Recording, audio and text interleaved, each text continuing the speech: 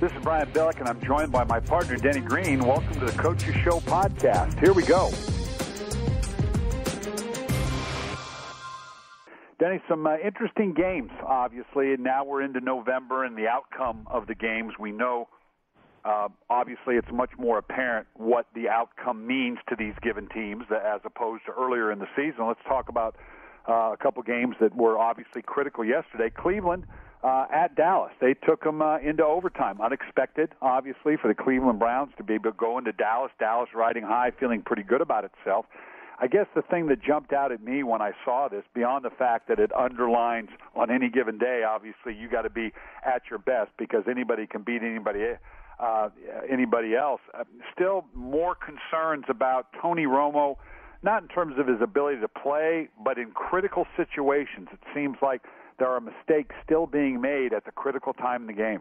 Yeah, you know what? And Cleveland had that game. I mean, they really did. I mean, they let that game slip away. They're kicking themselves as a 2-7 team. They're kicking themselves in the backside, knowing that, hey, we had a chance to get ourselves a 3-7, which is a lot better than 2-8. I think that Dallas still is a team that, because of the Giants and where they're at, I mean, I think they still can be a 9-7 team, and 9-7 very well. It has in the past be good enough in the NFC East. But, Dallas is still not quite there, as far as being a consistent team, and it's not just so much winning or losing, it's the consistency, doing things right, being able to count on certain things. I mean, are we able to count on our pass game this week? Sometimes it can, sometimes it can't. Are we able to count on our run game this week? Sometimes we can, sometimes we can't. Can we count on not turning the ball over this week and getting turnovers? You know what I mean? And vice versa. And so I think that inconsistency up and down put them in a situation where they really, had that game almost lost and then were fortunate enough to win it.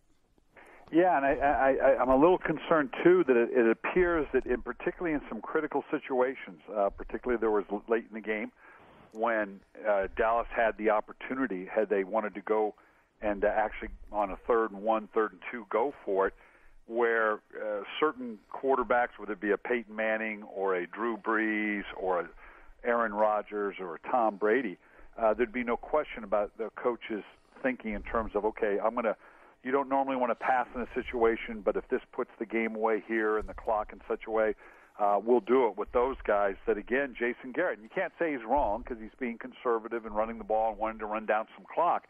But it seems like there's a hesitation on Jason Garrett's part to really put the ball in Tony Romo's hand or his offense's hand in critical situations where you could close out a game with a good offensive play. Well, if you take those 4 guys that you named and add Eli Manning, the top 5, I just don't think Tony Romo's in that top 5 category. So I think that, they're a team that conceivably could be a playoff team. I think they've got a legitimate shot, but I don't think there's very many people that would say that Tony Romo's in that category with Eli and Peyton or Tom Brady or Drew Brees, or Aaron Rodgers. He's not in that category. There was a situation in the game where late Dallas was a man short after an exchange. Actually had to run 2 players on the field late on a play that Cleveland was actually able to score on and, take this game into overtime, which obviously made it very, very critical. Let's talk a little bit about that sequence in terms of a lot of people can look at that and say, well, gee, maybe timeout should have been called. Maybe Rob Ryan should have called timeout. Let's talk about that sequence on the sideline, how a timeout gets called from the sideline. Well, I think each team does it a little bit differently. And what happened, of course, first off, we have to assume that players, whoever was in the nickel, thought they were going to be in base, whoever thought it was base, and they were supposed to be in nickel. So 2 guys weren't on the field that should be on the field. More likely than not, maybe it was a substitution because of injury. Maybe it's a substitute because of defense. Maybe it was based on the personnel that Cleveland sent on the field. I mean, you don't know what that is. But when it comes down to, is that who can call timeout? Well, the quarterback can call it on the field. The defensive captain can call it on the field. The head coach can call it from the sideline. We had that discussion even last week. And sometimes they'll say the coordinators, offense or defense coordinators, can call timeout. Now, what you do is the official will ask you before the game, who can call timeouts? And in our system, because I felt like I'm supposed to be on top of it, offense, defense, and special teams, I say captain defense 52, captain offense quarterback, Warren Moon, whatever, number one, and me. That would be it.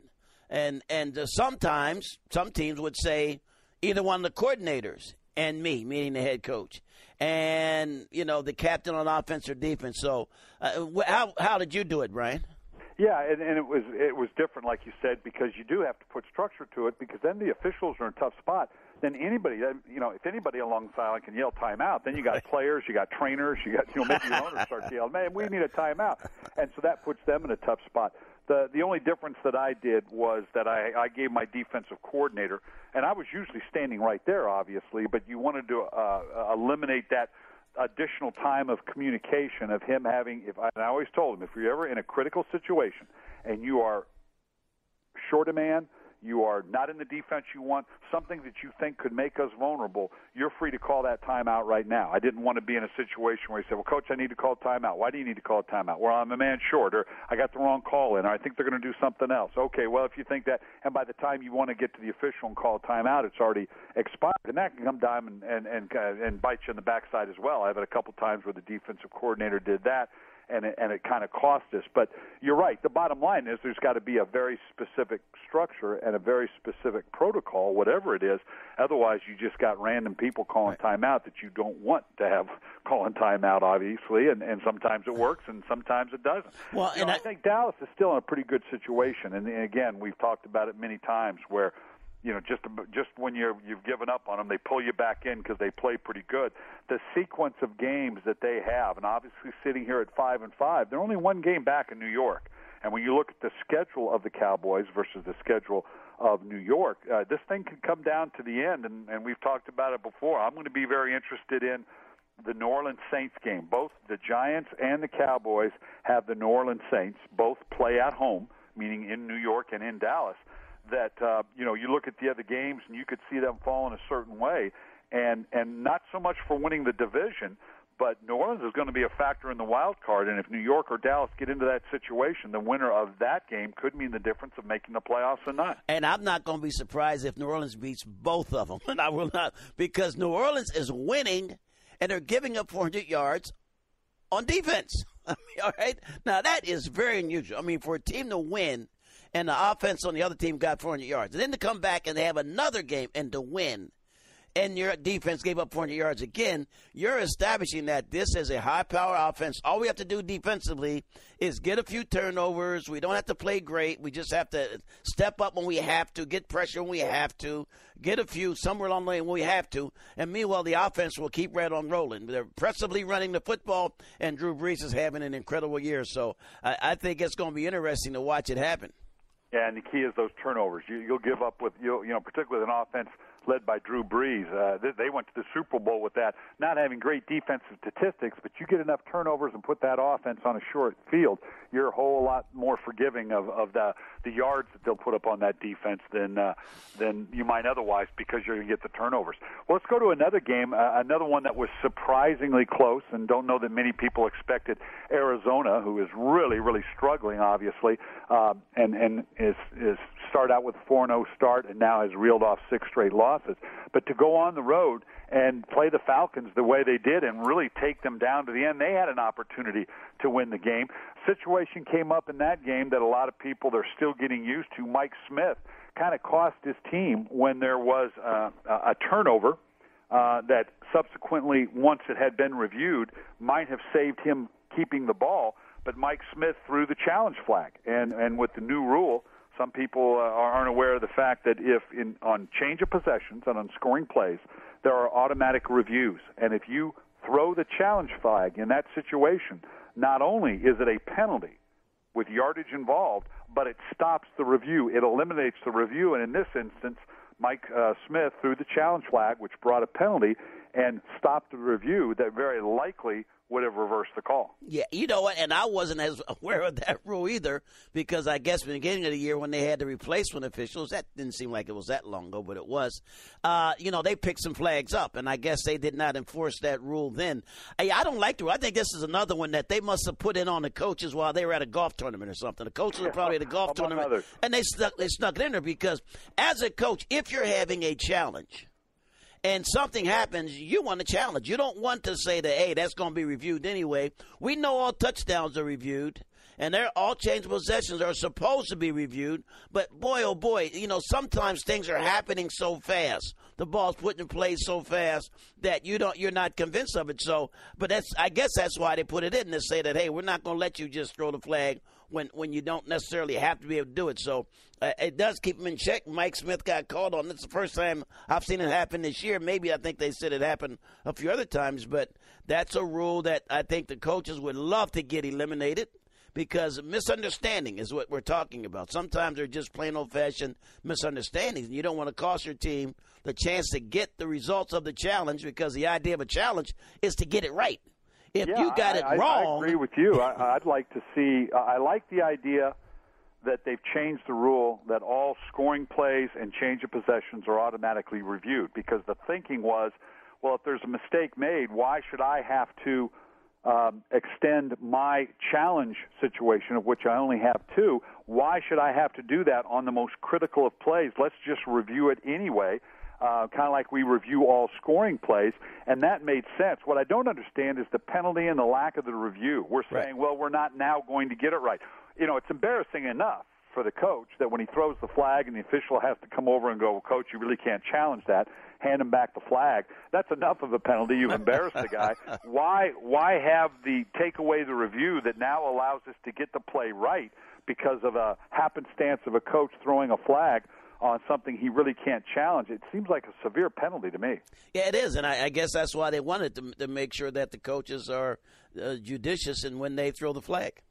Yeah, and in that it's just a matter of it's a new rule, and he forgot, got caught up in the emotion of it all, and a lot of people ask, and some people say, well, why don't you have a guy that is there on the sideline or up in the booth that does just that has all those critical rules and whether you should challenge and what is challengeable and what's not. And some guys do that. There are some teams. I remember Herm Edwards had a guy in New York all those years with the Jets that did just that. The problem was he screwed it up enough that it didn't help Herm anymore. And that really, at the end of the day, that's what the head coach's job is, to know those rules, know those situations. You can get input from people to know, what did you see? What did you see on the replay? Should we review this, or what's the circumstance? But at the end of the day, that's the definition of what the head coach's job is. Sure, absolutely. Let's move on to another one here. And obviously, and not another one, but a tough sequence for Ken Whisenhunt in Arizona, who's really scrambling around now with his quarterback situation. He pulled John Skelton after a tough start and put the other guy in, Lindley. He didn't do a whole lot better. But now, people are saying, well, why'd you make the change? Was it too quick? What are you going to do now? At the end of the day, Ken Whisenhunt doesn't have a lot of real attractive choices in whatever way he wants to go with his quarterback. Well, he doesn't. I mean, right now, he's lost 6 straight games. So he won 4. He was, he's concerned. Even when they were winning, they were somewhat concerned about the quarterback situation. And you got to also remember now, 2 years ago, they were a high-flying offense. I mean, they were putting up a lot of points, getting a lot of passing yardage. Now, things have changed. And so I don't think it's all can be just quarterback, because they're on the record pace on sacks on the quarterback also, and so I think the line has been affected by it also. But I just think that, you're going to try to do some things of just make it happen and try to, as they say sometimes, get out the whip and start cracking the whip a little bit and see if there's somewhere along the way we can get our guys to play better. Unfortunately for them, it didn't work. Yeah, and I think part of it, too, is he's making the point, and he's trying to hold his team together, that no one's above this type of critique, not even the quarterback position. And so you got to applaud that just a little bit. But anytime you have to make that example with your quarterback, that's usually not a good thing. Drew Butler punts from his end zone. Jacoby Jones will settle under it inside the Ravens' 40. Fields it cleanly at the numbers. Jukes one man, 45-50. Steeler territory, 40. He's got an alley, 35-30. Heading to the far corner, 20. One man to beat, 10. Jacoby Jones does it again. Touchdown, Ravens. Let's move on to another game, the Sunday night's game. Excellent game between Baltimore and Pittsburgh. And, you can talk about the revamped Baltimore offense and all the weapons now that Pittsburgh has. But at the end of the day, it's still Baltimore and Pittsburgh, and you knew it was going to come down to a 13-10 slugfest the way it was. with offense at a premium because those two defenses got after it. Even though the Ravens' defense has been somewhat suspect over the last couple of weeks, that was a defensive slugfest. Well, it was, and the reason that they've been suspect, the Ravens, but not in this particular game, is because Pittsburgh did not have, their full speed ability to put points up on the board. Byron Leftwich played quarterback, and he was okay. They were a little bit obvious and predictable as far as when they were running and passing, so I think that made it a little bit easier. On Baltimore, they had a chance for some plays, that they didn't make. I mean, a couple of times receivers just didn't get the 2 feet down, so they went from almost making a good catch being out of bounds when they really were in position to make a great catch with both feet inbounds. And so they had a few of those, and they made a big difference because they wound up kicking a field goal. They had a touchdown. They would have been up 14-13. So it was that type of a game where if you don't take advantage of the few opportunities that were there weren't a lot of opportunities, a few. If you don't take advantage of those few opportunities, then it was going to be very difficult to win that ball game. Yeah, and it turned into what is typical, particularly with that game, a turnover and a big play, which was the punt return by Jacoby Ford, which was huge. That was obviously the difference maker. Either one of those two things might have made the difference against the Pittsburgh team, who a couple of weeks ago I had and against Washington. This was a confident football team. They were feeling very good about themselves, and then such is the fate in the NFL. All of a sudden you lose your quarterback. They're still in pretty good position. They got to play Baltimore again in a couple of weeks. But they've got Cleveland this week. And then they follow up with Dallas, Cincinnati, and Cleveland. So sitting here at 6-4, they still got a reasonable chance, say, to get to 10 wins. But the issue right now is not only is Roethlisberger hurt, but it looks like they may not have Byron Leftwich. He had a shoulder injury on that touchdown run, and it looks like the Pittsburgh Steelers are shopping around. Charlie Batch is there, and he'll do a good journeyman's job of kind of holding down the fort. But they're in the market for a backup quarterback now. Yeah, they're going to need that somebody to step in there, and Charlie can start it. And Charlie will play about like Byron played. I mean, I don't know if he'll play better. And I think that they still have a legitimate chance to win that ball game because the defense knows now that, hey, we're going to have to go a little bit further, a step further, and try to get ourselves some turnovers. And I think that's going to be a crucial part for them. They play at Cleveland, so that's good news, even though we talked about Cleveland earlier in the game against Dallas. But I think that Pittsburgh normally does, beat Cleveland. And so if there was a time when the third guy, Charlie Batch, can step in, if there's a time when they have to go, pick up somebody, Dante Culpepper, whoever. I think the Bears picked up Josh McCown last week. They were down to their number 2 and number 3 guys. So there are quarterbacks that are out there that can play, that can help you. And I think that some of the teams, Pittsburgh is going to do that. Now, I tell you this, there's about to be more than just a few because we are getting a lot of quarterbacks getting hit, a lot of quarterbacks getting hurt. We will talk later about Alex Smith and about Jay Cutler as far as the Monday night game, 2 starting quarterbacks out, same issue, concussions. And so I think that, we're going to have everybody have 3 quarterbacks now instead of 2. Yeah, and it shows you the value of having that backup quarterback. Going forward, Pittsburgh sitting here with 6 wins, and you try to manufacture saying, okay, is there somewhere we can somehow get 4 more wins? And somewhere within the next few weeks, when does Ben Roethlisberger come back? They've got Cleveland twice. They've got San Diego at home, which obviously they ought to match up pretty good. They got Cincinnati, although Cincinnati's playing well. They've got Baltimore in a couple weeks in Baltimore. That's going to be a tough one without Ben Roethlisberger. So Mike Tomlin has to kind of take a long-range approach here going, somehow, how can we survive, scratch out, get to 10 wins, and if we can get to the playoffs then with Ben Roethlisberger back, then maybe we can do some damage. Yeah, I think they think he'll be back ready in 3 weeks and probably back playing well in 5 weeks. And so that's right at the end. Let's move on to the game I had. I was in Washington for Philadelphia-Washington, and this was a tough one to watch, Coach. We both know Andy Reid. His team came in. He's without a starting quarterback, Michael Vick. They had revamped the offensive line once again. It was not very good. And then they're going to start their rookie quarterback, Nick Foles. Totally different style of player than a Mike Vick. Came in and, the Redskins right from Jump Street. Foles bounces the ball off of Brent Selleck, and it becomes sets up for a touchdown going the other way. This was all Washington, and there was lots of fight in Philadelphia. They were trying to give the good fight, but there came a point where you could almost visibly see they kind of gave up the ghost. I'm not going to say they quit. I don't think teams quit. but there's an emotional letdown of, boy, this just isn't going to happen, and what that means to them now. Sitting here in the afterlight of it is sitting here at 3-7. You know, you can battle and say, well, we're not out of it till we're out of it, but 3-7, boy, that's a tough hill to climb. Well, it is, because this is a game that they felt they had to win. I mean, they're both 3-6. They're 3-6. Washington's 3-6, and the idea is, hey, can we get this game? This is when we have to win. I mean, I think if there's a game you're going to win, that's the one you have to win. And when they didn't win it, now that drops them down to 3-7. It makes it very difficult.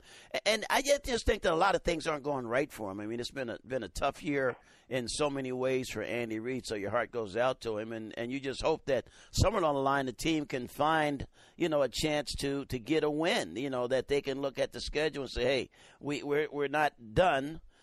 Sure, we've lost 7 games, which mathematically you almost can say you're out of the playoffs. I guess you could say you have a chance, but they're got to be on Monday Night TV next week, and they're going against Carolina.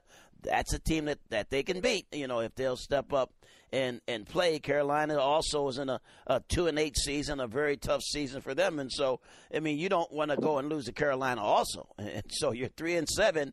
Well, 4-7 is a lot better, you know, than 3-8. And so I think that they got an extra day. That's another way to look at it. So, you know, trying to put a positive spin on it, they do have some opportunities.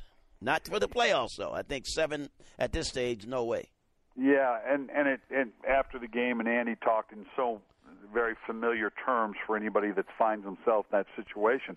It's almost obligatory for a coach in that situation after a loss to have to say, well, they played hard, and mostly because the worst indictment that you want to hear is that the players quit on you, right. Which I never believe. They don't quit on a coach. If the players quit, they quit on themselves. But the coach is the one that gets the responsibility for it. So any coach in this situation, we see it across the board, one of the first things they say in their post-game news conference is, well, the guys played hard, almost to say, so don't go down that road because they're not quitting. Right. And they practice hard. And you always say that, too. Exactly We had a good week of practice. We had excellent preparation. We felt good going in. We've played this team many times. They are a rival. I mean, it's a quick little butt strip from Washington, D.C. to Philadelphia, you know, and so, you know, this is a rival. This is a game that we felt we could win, and it just didn't happen. Now, RG3 played very well, you know, so there's been a lot of Andrew Luck stories, and I think most people felt that if you're talking about rookie of the year, best quarterback, that Andrew Luck had pulled ahead of RG3. Well, RG3 now is back in the fight. He's back in the hunt. Yeah, and in talking with the Washington group, one of their confidences, although they are now sitting here obviously at 4-6, and that's a tough order, but the thing that they like is they've got 4 more games within the division, so they feel like they can impact the division because they play Dallas twice, they play New York, they play Philadelphia again. Now they also have Cleveland and Baltimore. Certainly the Baltimore game, all but at home, is going to be a tough one. But they really feel like they're still in it, if for no other reason. They can impact the division because they've got so many division games the rest of the way. Right. Let's go on to one, you know, in your neck of the woods. Your Chargers went up and played Denver. You knew it was going to be a tough battle. Some things going on in that game. Again, Phillip Rivers, you know, did some good things, but a little like the Tony Romo, and it's uncharacteristic for Phillip Rivers, who I think is an excellent quarterback. But in critical situations, it seemed like Phillip Rivers continues to make mistakes in key times in the game. It really has, and I think it's hurt them. They've turned into touchdowns for the other team. It's taken them out of scoring position. And I think as much as anything, you know, he doesn't move real well, and I think once they get him off the dime, they get him to move out of the pocket, you know, then he's a competitor. He doesn't want to throw the ball away a lot. He tries to fit the ball in a lot of times, and when you get down to one quarter of the field, you know, defenders are breaking on the ball. And I think that's one of the things that I think he's got to realize is that he gets a lot of these because he's rolling out to the right. And he tries to save a throw. And these guys know it's coming to get a jump on the ball. So it's been tough because the Chargers, you know, have been a team that missed the playoff the last couple of years, have been optimistic about going into it this year. You know, the Denver went last year with Tebow at quarterback. No one thought they'd be great last year. They made the playoffs. This year, they expected to be better because of Peyton Manning.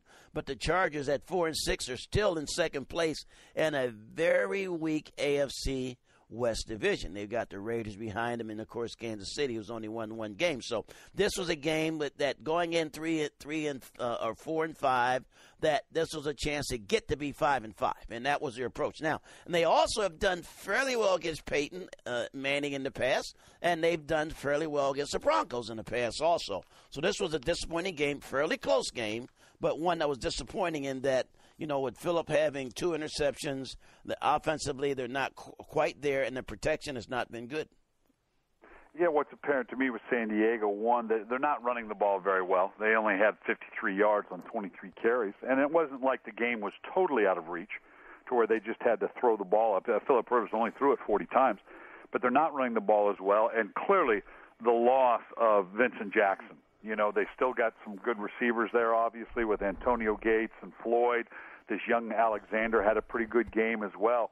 But to miss that legitimate number one guy, you can tell that comfort zone and that blanket, that security blanket that Phillip Rivers had in Vincent Jackson has hurt them over the course of the season. Yeah, because he's a big-time receiver. And Royo has been injured, and Eddie has a history of being injured a little bit. So I think it was a really risky move. I mean, Vincent Jackson is big and strong. He stays on the field because he is a big, strong, physical player, and they just haven't had that reliable receiving core to go to. Yeah, and having said that, and everything you say about the conference and the division is true, but sitting here at 4-6, again, they got Baltimore at home, so certainly that'll be an interesting one. But they've got Cincinnati at home. They've got Carolina. They've got Oakland at home. Those are very winnable games, obviously. They've got to go east to play the Jets and east to play Pittsburgh. The question is, can you see that they're pretty much going to have to sweep the board? I can't imagine a 9-7 San Diego Charger team making the playoffs. No, I don't think so. Not in the AFC, and they're not going to catch Denver. They lost both games to Denver, so Denver also has a tiebreaker. I think it's a tough one. I mean, they're up in arms out there, and they're up in arms over A.J. Smith, the general manager. They're up in arms also over North Turner. Some of them were up in arms with Phil Rivers, but I think that Phil is executing an offense that he's done fairly well in the past. I'm not sure what you do now. I mean, I think that you've got to get yourself in a position where Baltimore is coming to town. This is a team that's going to be very physical. You are home. A chance to get back in. It says that, hey, with us at 4-6, if we beat Baltimore and we knock Baltimore off, and Baltimore's coming up, and you know this, I bet you if you looked at Baltimore maybe a week after Pittsburgh, it's a good time to play them. Absolutely. Would you say? I mean, they're going to be sore because of the physical type of a game. You know that it's going to be – they're not going to have their offensive rhythm down because Pittsburgh does such a good job of disrupting your offensive rhythm that now you got to kind of get that offensive rhythm back. And so I think that if there was a time to play Baltimore, it'd be now at home. So this is their shot. Yeah, and then they get Cincinnati at home, so it's what we coaches hold on to. Just, give me that one more game. Give me that one more chance. And as I've said many times, you're not in the playoffs until you're in, and you're not out until you're out. You let them come tell us when we're no longer in playoff contention, and we'll go from there. So, and you also need to check out Daniel Jeremiah's Move the Stick column on NFL.com, where he talks about the necessity of having big players other than at quarterback, like a Von Miller for the Denver Broncos, to win big games in the NFL. 3:28 to play, third quarter. Patriots up by 2 scores. They'll have the ball. Off the play fake, Brady to throw. Hesitates, throws to the middle, and somehow Rob Gronkowski caught the ball at the goal line and then fell into the end zone for a 24-yard touchdown reception. How does the best tight end in football get that wide open? Let's move on and let's talk about Indianapolis and New England. A couple things happened there that obviously was very, very interesting. That was a huge romp by New England. And I always say this, and Denny, we know the formula. We've said it for years. You taught it to me. You got to win at home. You got to split on the road. You got to beat the teams you're supposed to beat and split with the good ones. And one of the more critical ones can be at home against a team you should probably beat. And Indy New England probably should have beaten Indy. So I give them great credit, even though it was one-sided, for beating a team that they probably should have beaten at home in the way that they did it, 59-24. Yeah, and I think that New England, played their game, and I think Indianapolis took on too much pressure. I think there's sometimes you got to go out and say, hey, guys, we just got to play our game and not really try to stay with them. Don't, because I think, Andrew Luck was clearly he was pressing a little bit. And that's why he wound up having to fumble, the turnovers. I think he was trying to do too much. You're trying to stay with Brady, and I think that's why this was not Indianapolis' finest hour. It's not like the other 6 games that they've won. They did not play that style of game yesterday. So, the big thing now they've got to do is try to forget about it. Now, I know that Coach Bruce Arians, who's the interim head coach right now, is a little excited about it because you go into the game thinking, hey, you got a legitimate chance, and you also say this is a benchmark that says who we are. Well, who you are is you're not as good as New England. It will be very difficult to go at New England and win. But who you may be is a team that can say, hey, here comes Buffalo. We're 6-4. Buffalo's 4-6. We are better than Buffalo. Let's focus on Buffalo. Forget about New England as quick as you can. Forget about Tom Brady as quick as you can. Forget about the type of team they are as quick as you can. And focus on Buffalo and say, we're going to get Buffalo and get our record of 7-4. And that's going to be a springboard to that 10 wins that you have to be in the playoffs. Yeah, after a beat down like that, a lot of times I would not want my team to look at it again. I didn't want them to get beat twice. I didn't want to wear them out emotionally, having to view that again. Again, if it was just a matter of you just physically got a butt whooping, the players don't need to see that. Now, if there were some tactical things, mental errors, which I'm sure there were, what I would typically do is I felt like if they needed to look at it, I would break the film down with 8, 10, 12 plays, 15 plays on either side of the ball that I wanted the players to see. The technical aspect of, look, we needed to step here, we needed to use the right hand, we made an error here, we misaligned here, whatever it was, to teach and to say, we know better than this, let's not do this going forward, but then move on, let them go home, let them regroup on Wednesday, because I didn't want my team to get emotionally beaten up twice after a butt whooping like the New England Patriots laid on Indianapolis. Yeah, and I think that's the right way to go about it. It normally pays off that way. Forget about it. It happens. Maybe we'll play them again in the playoffs, and if you do, you'll handle it a little bit better. But for now, let's focus on another AFC team, another AFC East team, in fact, in Buffalo. And at the end of the game, of course, everybody's talking about Rob Gronkowski breaking his forearm on a PAT on a game that was clearly out of reach. A lot of people are questioning Bill Belichick keeping Gronkowski or even a Tom Brady in the game. And I think people have to understand, look, I only got so many bodies. Tom Brady, for the most part, you're going to hand the ball off. I should have a reasonable expectation that my star tight end can be in on a PAT field goal and not get hurt. The idea of I'm going to pull this guy or pull that guy, I think people have got to appreciate. Once you start doing that, you also have to be careful about going, well, these 3, 4, 5 guys are important enough. Right. Let's take them out. But the rest of you guys, you got to keep playing hard. And in fact, they very much might have pulled him out on offense. And the process is that they say, all right, Gronk, you're out, and he says, what about special teams? Check with the coach. He goes to the special teams coach. Coach, I'm off the field on offense. Do you need me on special teams? The coach might say, yeah, you got to stay in at the wing or tight end. Or he might say, no, you're good. I'll put the third guard in or the second guard in or something. But normally they'll want you to stand at a tight end. I mean, normally you'd say, hey, we don't want to have to go through all that, you know what I mean, just when we go to kick a PAT or a field goal. 2nd and 5 at the Jacksonville 48-yard line. No backs. 3 receivers left. Schaub in the gun. Throws it right side. Wide receiver screen. Andre Johnson across the 40, 35 to his right 30. 25, 20, 15, 10, 5. Rock and roll. The Texans win it. Andre Johnson, 48 yards. My goodness. Houston wins in overtime. Dan, let's move on to another game. It seems like we had a number of games of teams that looked like they should have been in one-sided game. Jacksonville, who has just struggled in so many levels, went in and really challenged the league-leading Houston Texans. Now, the Texans didn't do too bad. Matt Schaub set just, unbelievable numbers in what he was able to do in the game. You look at the box score and you're thinking, yeah, this is what I thought I'd see. 640 yards by the Houston Texans, 504 by Matt Schaub. The problem is the Jacksonville Jaguars, maybe the worst offense in the National Football League, darn near put up 500 yards themselves. Let's talk about how does that happen? How does a Jacksonville Jaguar team come in here that has struggled on so many different levels? They don't have their best player, Maurice Jones-Drew, and yet they go in and they have the kind of day that they did, particularly when it was a backup quarterback in Chad Henne that in relief of Blaine Gabbert, that went in and really spurred them to almost pulling off the win against Houston. Yeah, and I think what it tells you is two things. One, I think they've got pretty good control of their offense. They're going to show up and play, I think, because of Schwab at quarterback. I think, the running back, Foster's such a talented player. They got big-time receivers in Johnson. But I think what it tells me about their defense is for them to play well, they have to be on their game. They have to be focusing on their game.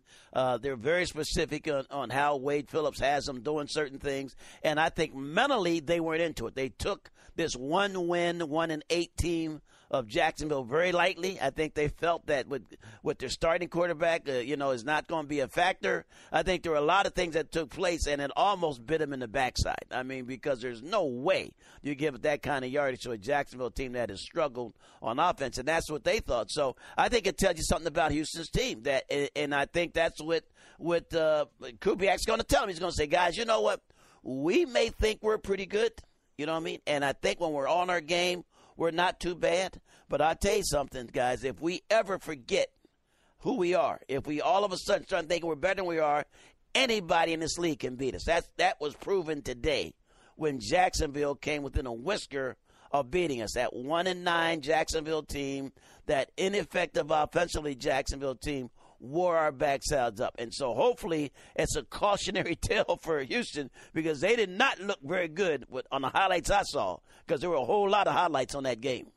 Well, you love getting those life lessons, particularly when it doesn't cost you a game, yet you still have that teaching moment. We talked about Indianapolis showing or not showing the film to their players. If I'm Gary Kubiak, I'm going to make them sit there and watch every bit of this game to reinforce just what you're saying. Guys, we almost let a game against an inferior opponent get away from us. I mean, that secondary looked like the secondary of 2 years ago that was the worst in the league before he brought in Phillips to get it corrected, and they've been so good. But to give up 354 yards against Chad Henne and that Jacksonville defense, or that Jacksonville offense, there's a lot of lessons in there, and it's just like what you probably said, Denny. There were some breakdowns in communications. They didn't play their techniques just right. They didn't play at the level that you have to win at this league, in this league, and it's a great lesson for them to see, guys. We can see how vulnerable we are here when we don't do the things that we know we're capable of doing. Let's go to Jacksonville side. What do you think Mike Mularkey does now? I mean, obviously he did not draft Blaine Gabbert, so it's not like he's tied to Blaine Gabbert. Chad Henne comes in and lights this thing up. What do you think he does going forward? Well, stay with Henne or go back to Gabbert? I would stay with Henne. We're at home, all right? We have Tennessee coming to town. Tennessee's coming off of a bye. Tennessee's coming off of a tongue lashing. Jacksonville has to feel confident they have a chance to beat Tennessee.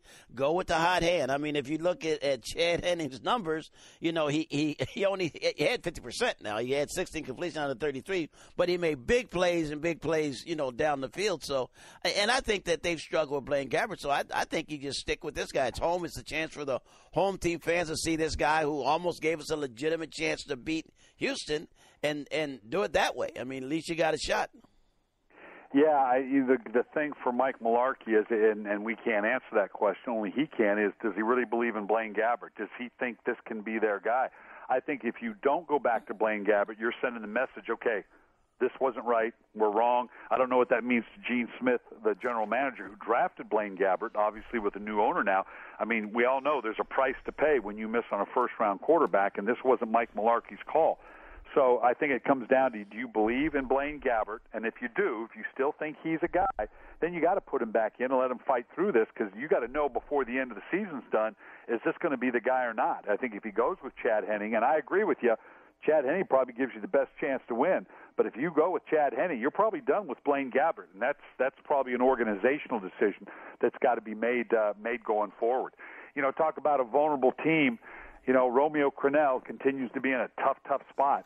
Things are getting real heated in Kansas City.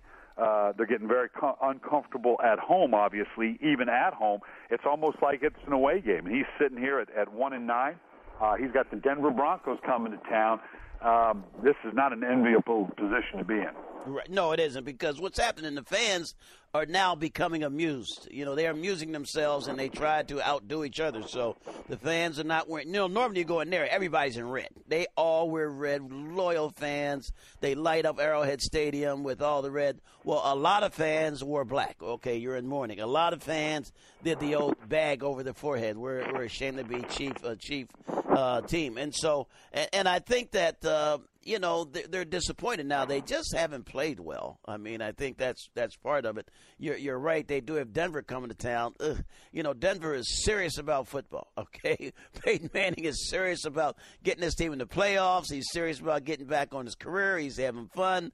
Like I said, they now are running the entire Peyton Manning. I don't know what their playbook looked like before, but believe me, it is a Peyton Manning offense that he has run so well when Tom Moore was his coordinator and Tony Dungy or Jim Caldwell, was the head coach. And he's running it extremely well. Everybody else is kind of caught up to it. So, and I just think that Kansas City, if we can just get up. Now, I know the fans, they get disappointed. You know this. They come in.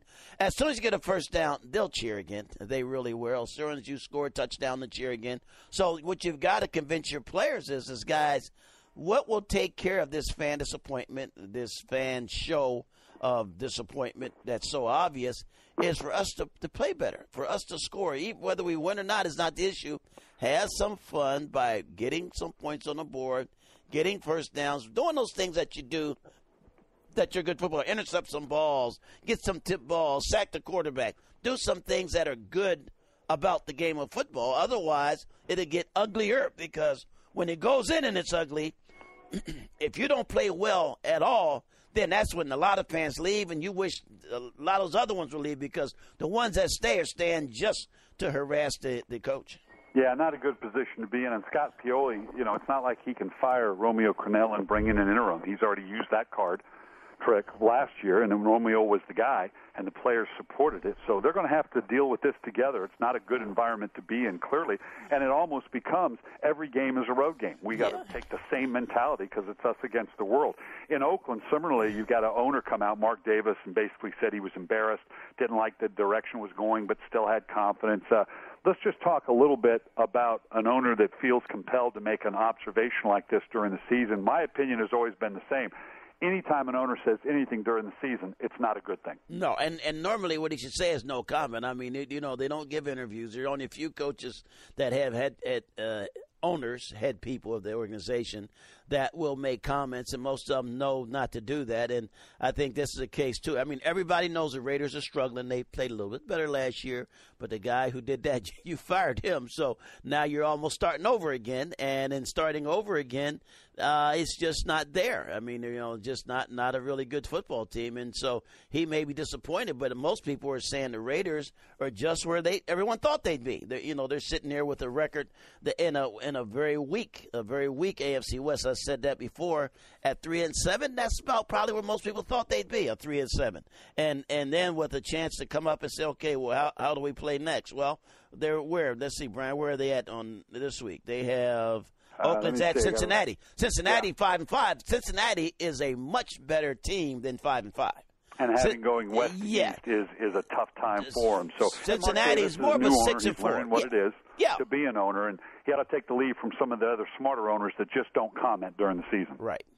Gets them into a tough spot. Well, Coach, it was good visiting with you. A lot going on. That's going to do it for the Coaches Show podcast. You can download the Coaches Show podcast from iTunes or go to NFL.com/podcast. Also, be sure to catch the Coaches Show on NFL Network every Monday at 6:30 p.m. Eastern. Thanks for listening, everyone.